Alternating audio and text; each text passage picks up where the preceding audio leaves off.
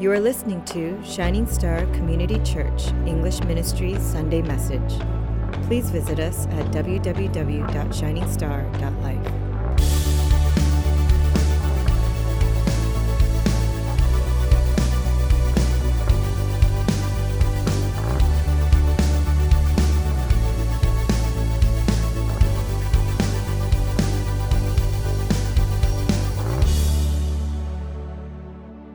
So thanks to social media like YouTube and Facebook, I'm able to follow the NBA playoffs without having to watch the NBA playoffs.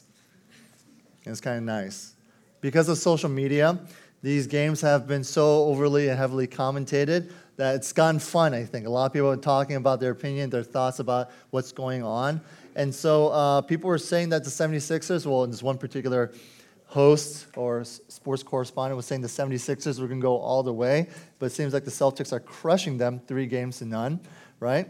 People are saying that LeBron, there's constantly this comparison of LeBron, is he MJ, is he better than Michael Jordan, or they just go on and on. The comparison game constantly goes back and forth. Is LeBron James better than Michael Jordan? And right now, I got to say, he's playing the best game of his life. He's doing awesome. And I think his stats speak for themselves. I think he's up there, and it's just really kind of fun. But the thing about sports games are that they're volatile. They're unpredictable, right? They're unpredictable. They go up and down. The speed, the players, the game, it changes all the time. It changes all the time, and I think that's why we love sports. I think that's why we love games.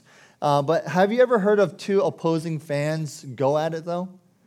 It can get pretty heavy. Like punches are thrown, mothers are insulted, people are having to be held back. But one thing even more volatile than sports is worship.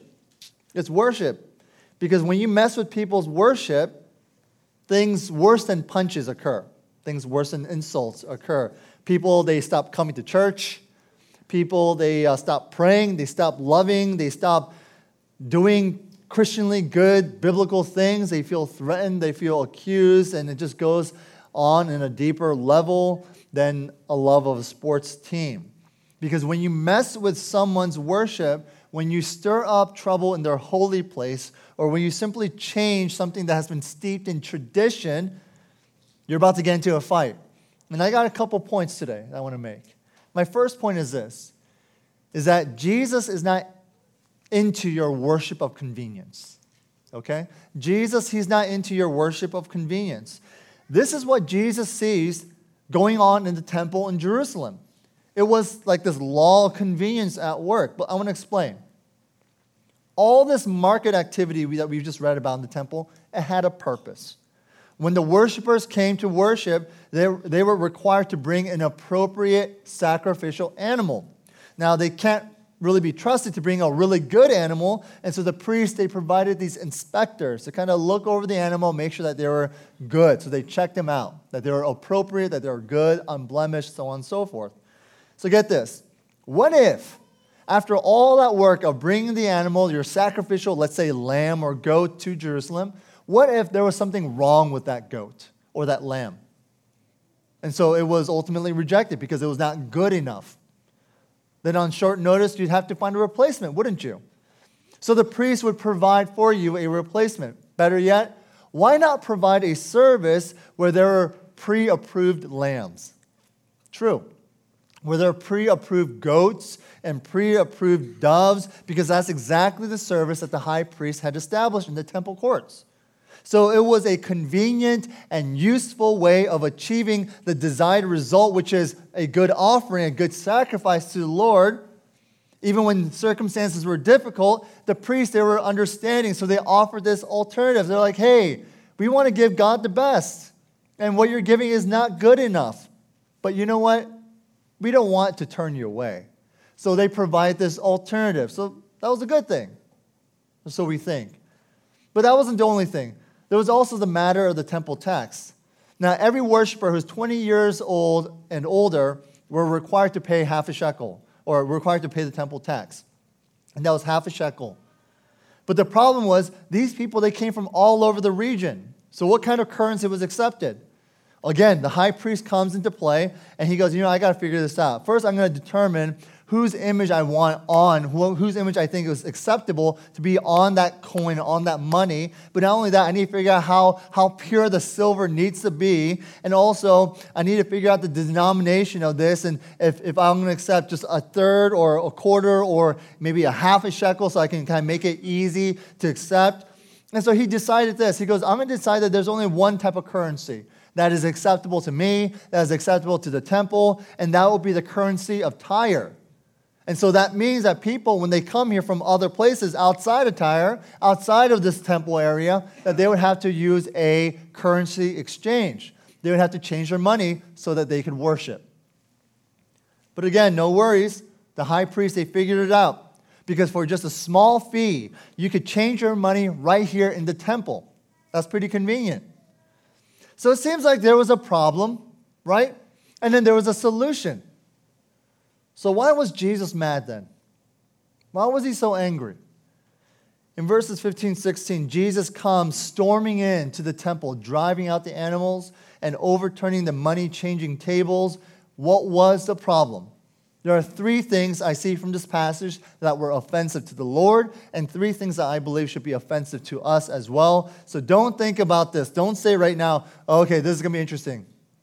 And I think, man, I wish my husband or my wife or my mother or my father or my sister or my boyfriend, girlfriend was here to hear this. This is for you. Okay? Turn to your neighbor and say, this message is for you. So, having said that, let's check our own hearts, right? That's the whole point. You are in control of yourself.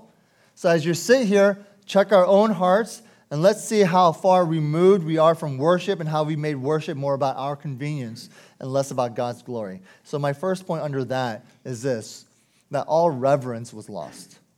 All reverence was lost. So imagine coming into the temple, and instead of hearing beautiful music being played, instead of hearing hymns and songs being sung and worship being praised and sung, instead of all that, instead you hear animals.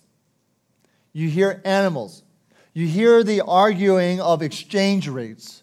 Not only that, not only do you hear these offensive things, but you start smelling offensive things, right? You start smelling animals. You start smelling their dung. It's everywhere. You step on it. True. Look, the idea is this. Worship is not always silent. In worship, there is a holy quietness, especially as we stand and sit here before the preaching of the Word of God, and it's punctuated by songs of joy and voices of saints. That's why I love it when praise team, when they kind of dial back, in their songs, and it allows the congregation just to lift up their voices. It's beautiful. This is good. It's a very good thing. There's a time for clapping. There's a time for dancing and worship. There's a time for silence too. But what there isn't time for is a lazy, laid-back, nonchalant attitude in worship.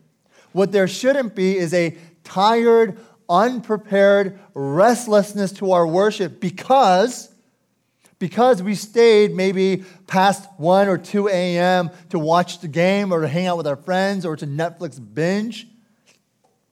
And so we're all groggy this morning or this afternoon. It's 3 o'clock almost. And we're barely able to keep our eyes open because we've just partied a little bit too hard last night or stayed up.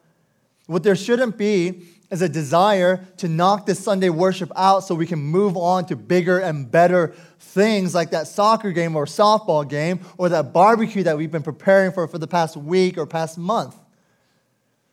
Coming to worship irreverently is like me, let's say, coming to your house because you invite me and you want to talk and you want to pour out your heart. But as you're talking to me, there I am, and I take my phone out, and I'm just looking at my phone the entire time, or I'm staring at the clock just waiting for you to shut up so I can leave. Wow was right. It's offensive, is it not? It is offensive. And yet we do this all the time. I've done it too, so I'm not speaking down on you guys, but the Word of God is speaking to us all. God, He calls us to worship in reverence. In reverence. To stand in awe in His presence, and to tremble before His holiness and to shout for joy at His grace. Let's make God the priority, right? So here's a little simple application. Make sure you get enough rest Saturday night. Very simple, but I think it makes a world of difference. Don't Netflix binge. I'm not saying you can't watch Netflix, but maybe not into the early morning of Sunday, right? So things like that. Second, for the sake of convenience, their focus was all off too. Instead of the temple focusing on worshiping God, it had come to focus on the procedures, it had focused on the system, the forms and the checklists and the seats filled. You know, gone are the days of the type of commitment of Nehemiah's day where he says, we will not forsake the house of the Lord, meaning this, it's all about God and it's all about God's people. But the focus for them, right, in this passage was on proper currency. For them, it was all about proper animal. You know what people did, by the way, before all these rules were created at the temple? Before all these inspectors were placed in these temple courts? People would go into their flock and they would pick the best lamb. The best lamb they had, okay? It may not be the most perfect lamb, but it was the best lamb they had. It may not be the prettiest lamb, but it's the best one they had. And it certainly may not be as good as the one their neighbor had, but it was the best that they had. So then they would get that lamb that they had and that they thought was the best out of their herd or their flock.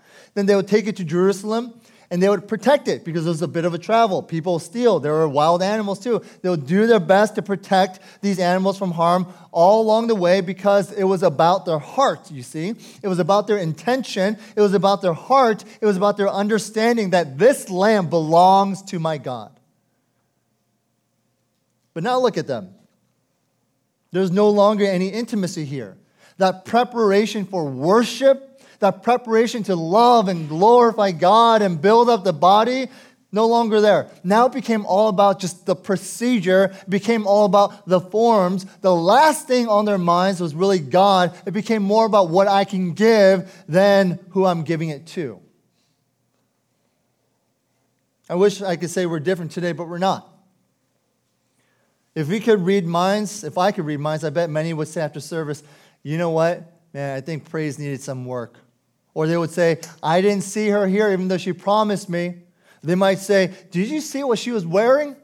Some people might say, well, that was one long sermon. Some people will say, you know what? Gosh, all I could think of was my stomach growling. I am starving. I remember talking to a Catholic friend of mine many, many years ago, and we actually went to a Catholic church service or mass together. And I said at the end, because, you know, I have more of a theological mind than my friend who maybe was a Christian or not. And I said, what did you think? I didn't say it like that. I said, what did you think? What did you think of the service? And he said, it was beautiful. I'm like, what was beautiful? And he goes, it was just so rich. I was like, what was rich? And he's like, it was just, David, it was just beautiful. I was like, I get it. What was beautiful? Tell me, I want to talk. And he said, it was just like the glass and like the ceiling and like even the choir. I'm like, they were speaking Latin. Do you get it? And he's like, no, but it was beautiful. And I said, what about the message? And he's like, yeah, it was beautiful too. My point is this. We have lost focus. We have lost focus on the beauty, thinking that these things are beautiful when the beautiful one ought to be adored. We need to focus, people. Turn to your neighbor and say, let's focus. Do you know why there's a reason we give our announcements before the sermon? You know, as PE comes here and she gives you this bullet point of announcements, there's a lot, right? VBS, missions, membership class, all this stuff. The reason why we do it before is because if you were to save it at the end, we would probably come out of church thinking that church business is really kind of eating up worship. We come out thinking about the program rather than the Word of God, right? So let me say this in terms of focus for our singles out there. Church is a great place to find a potential spouse. Woot woot. Good. I want you to find someone here. Here, not just here, but I want you to find a Christian brother or sister in Christ and then to and to grow in your friendship and one day get married and have wonderful babies and we can do the whole child dedication thing. It'll be wonderful, right? That's like my little dream. But when you come to worship, and if that's your focus, and your focus isn't on your marriage with Christ, then we're a bit off. That's the idea. Okay?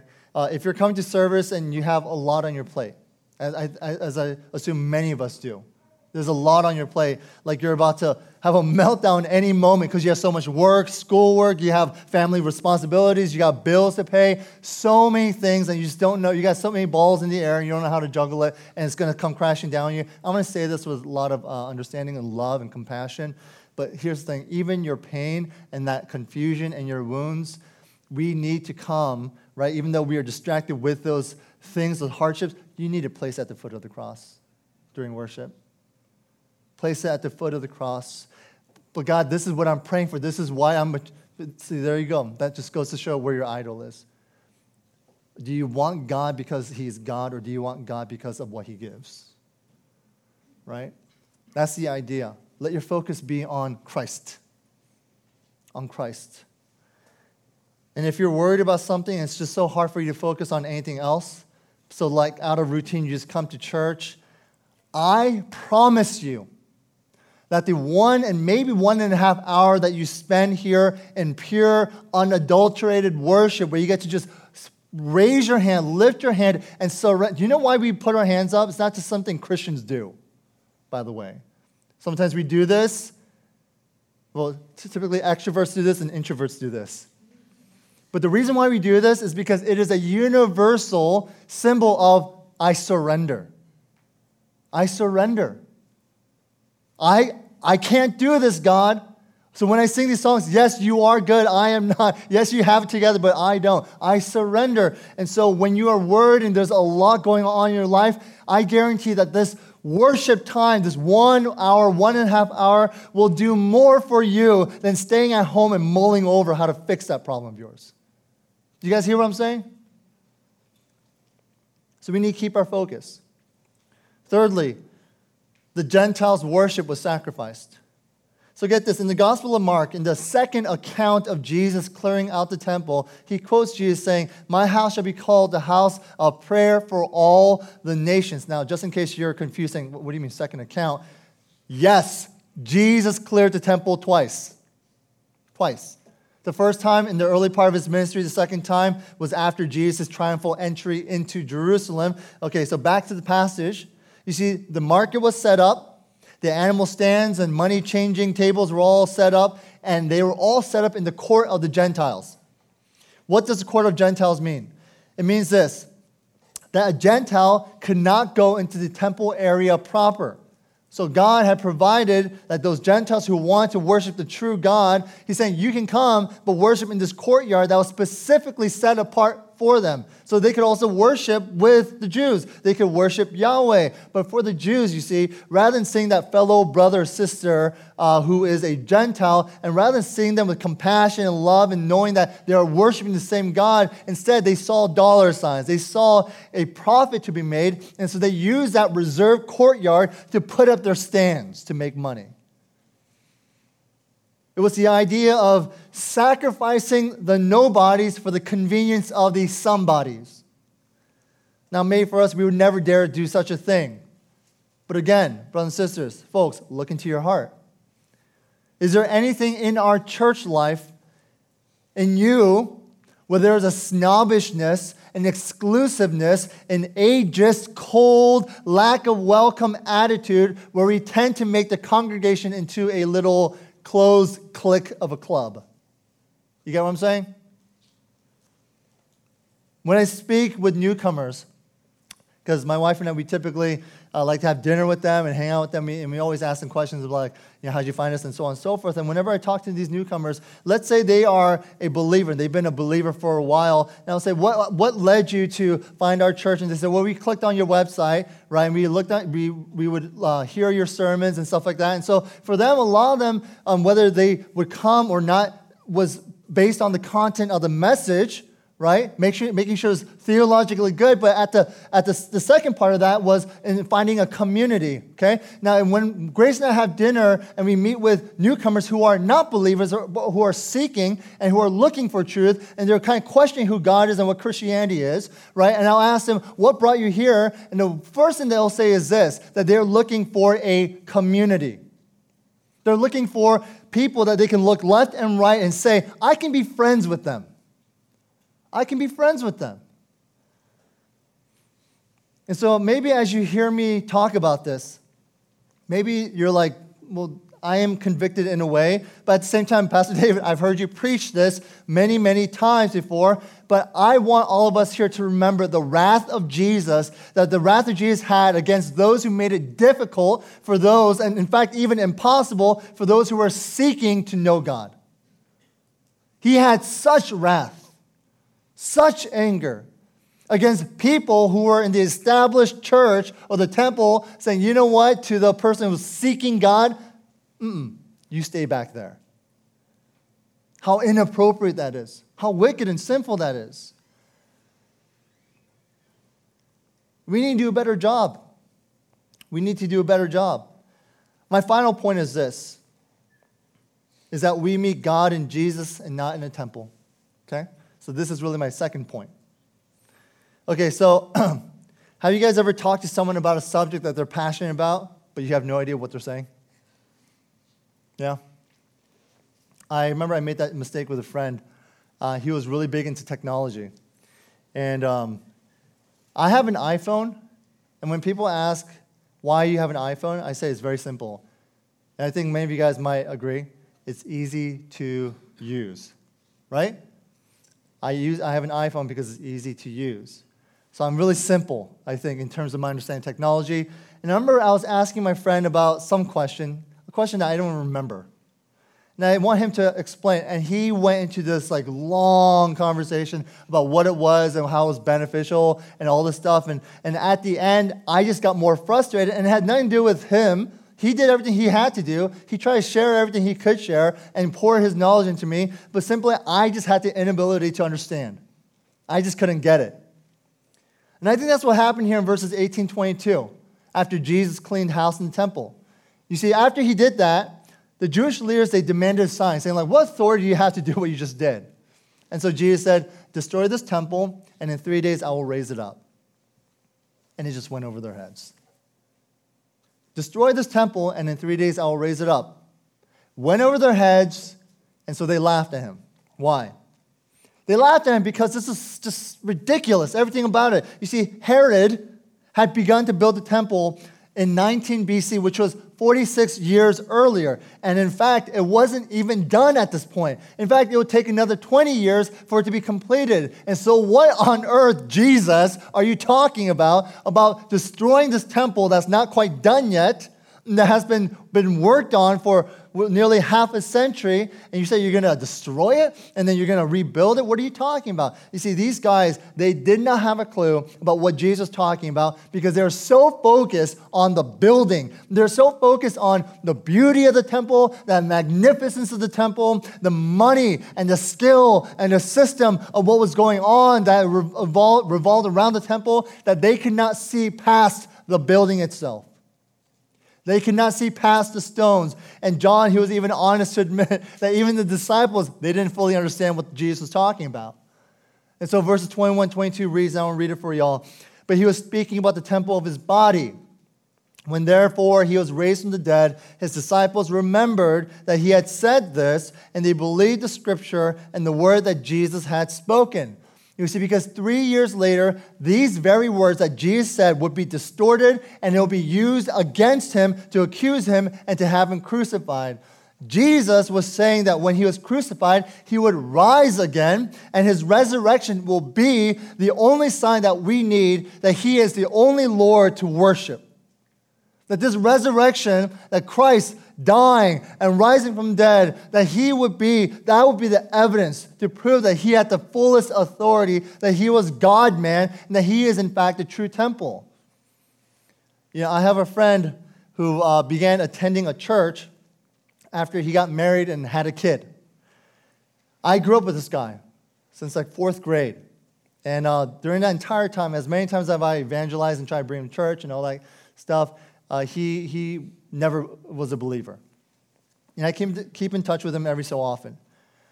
Anyway, so he lives near the Bay, San Francisco, and he started attending a very cute, pretty little church along the coast, actually.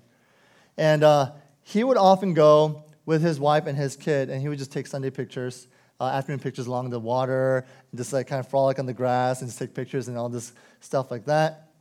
I remember talking to him. I said, "Hey man, like it's awesome seeing you going to church and stuff. So tell me about your conversion. Tell me about," and he's like, "Conversion? What are you talking about?" I said, "Tell me how you met Jesus." He's like, and he couldn't say anything. He couldn't say anything about it. And I said, "Why are you going to church?" And he's like, "Well, it just seems like the thing to do. I got married, I had my kid, and we all dress up in pastel and take pictures, and it makes the grandparents happy, right? That's just what we do." He's been going to that church for about a year now, and he doesn't miss a beat. Goes every Sunday with his wife and his kid. Folks, I want you to know this. If you don't know Jesus, not just on an intellectual level, but if you don't have a spiritual commitment to Christ, you cannot meet God even if you attend church every Sunday for the rest of your life. Are you hearing me? And this may seem like a discouragement, but it's not.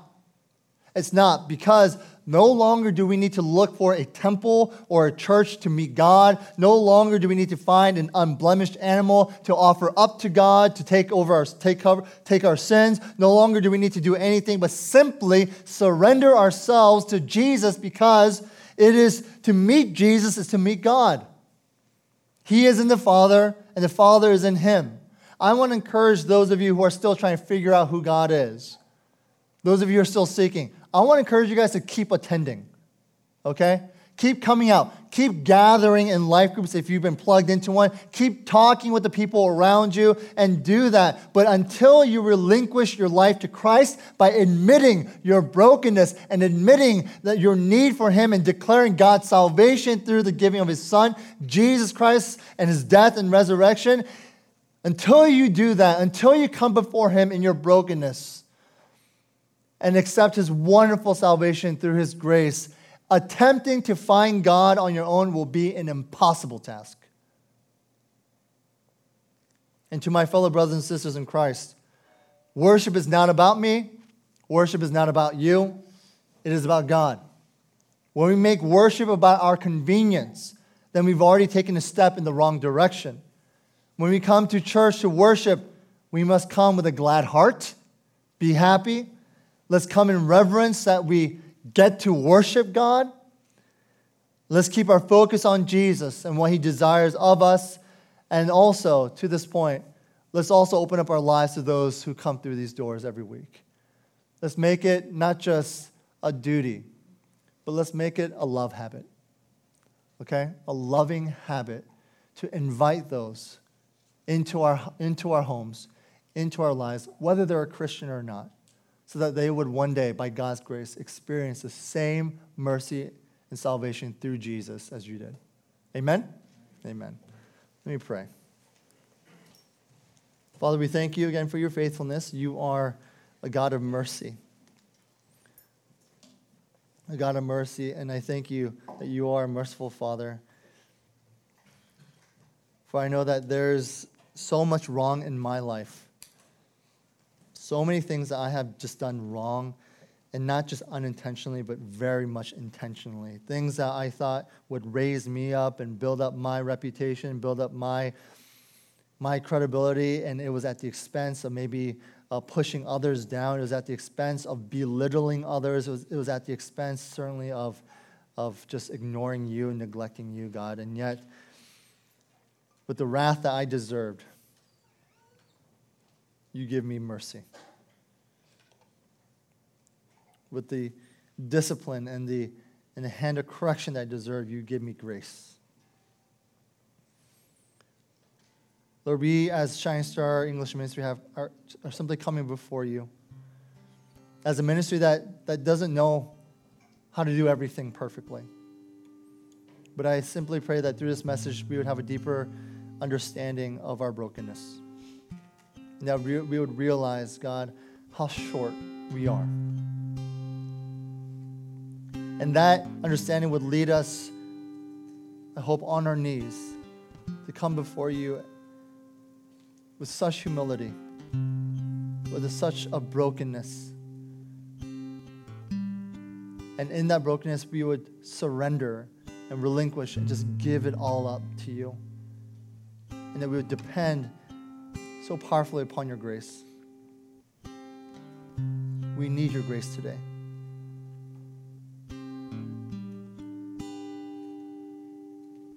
And I pray that you would forgive us, Lord, for the way that we've even approached worship. So many of us have been going to this church for so many years, and we've been going to church for many years, and we've been raised in a Christian household, and on and on and on and on it goes, and all those things that we feel that we can kind of pat ourselves on the back and say, God, look at how much of a head start we have than others. But the reality is, Christ, if we don't know you personally, then we know nothing.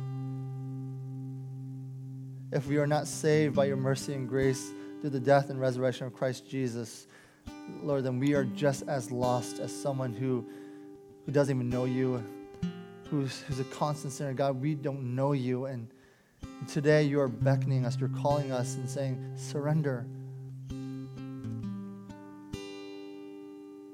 Know your heart. Your heart is deceitful above all things. Your heart is not a place where you find the solution and the answer. Your heart is the place of wickedness. It is in Christ Jesus that we find our hope. It is not looking at yourself in the mirror and saying, I can do this, I can achieve this, I can merit this, I can succeed in this. It is looking to the eyes of our Lord and Savior, who will keep us from an eternal life of torment. You see, it is in Christ Jesus, and it starts with Him. It doesn't start with the Sunday service attendance or anything like that. It starts with Him. If you know Him, you know God.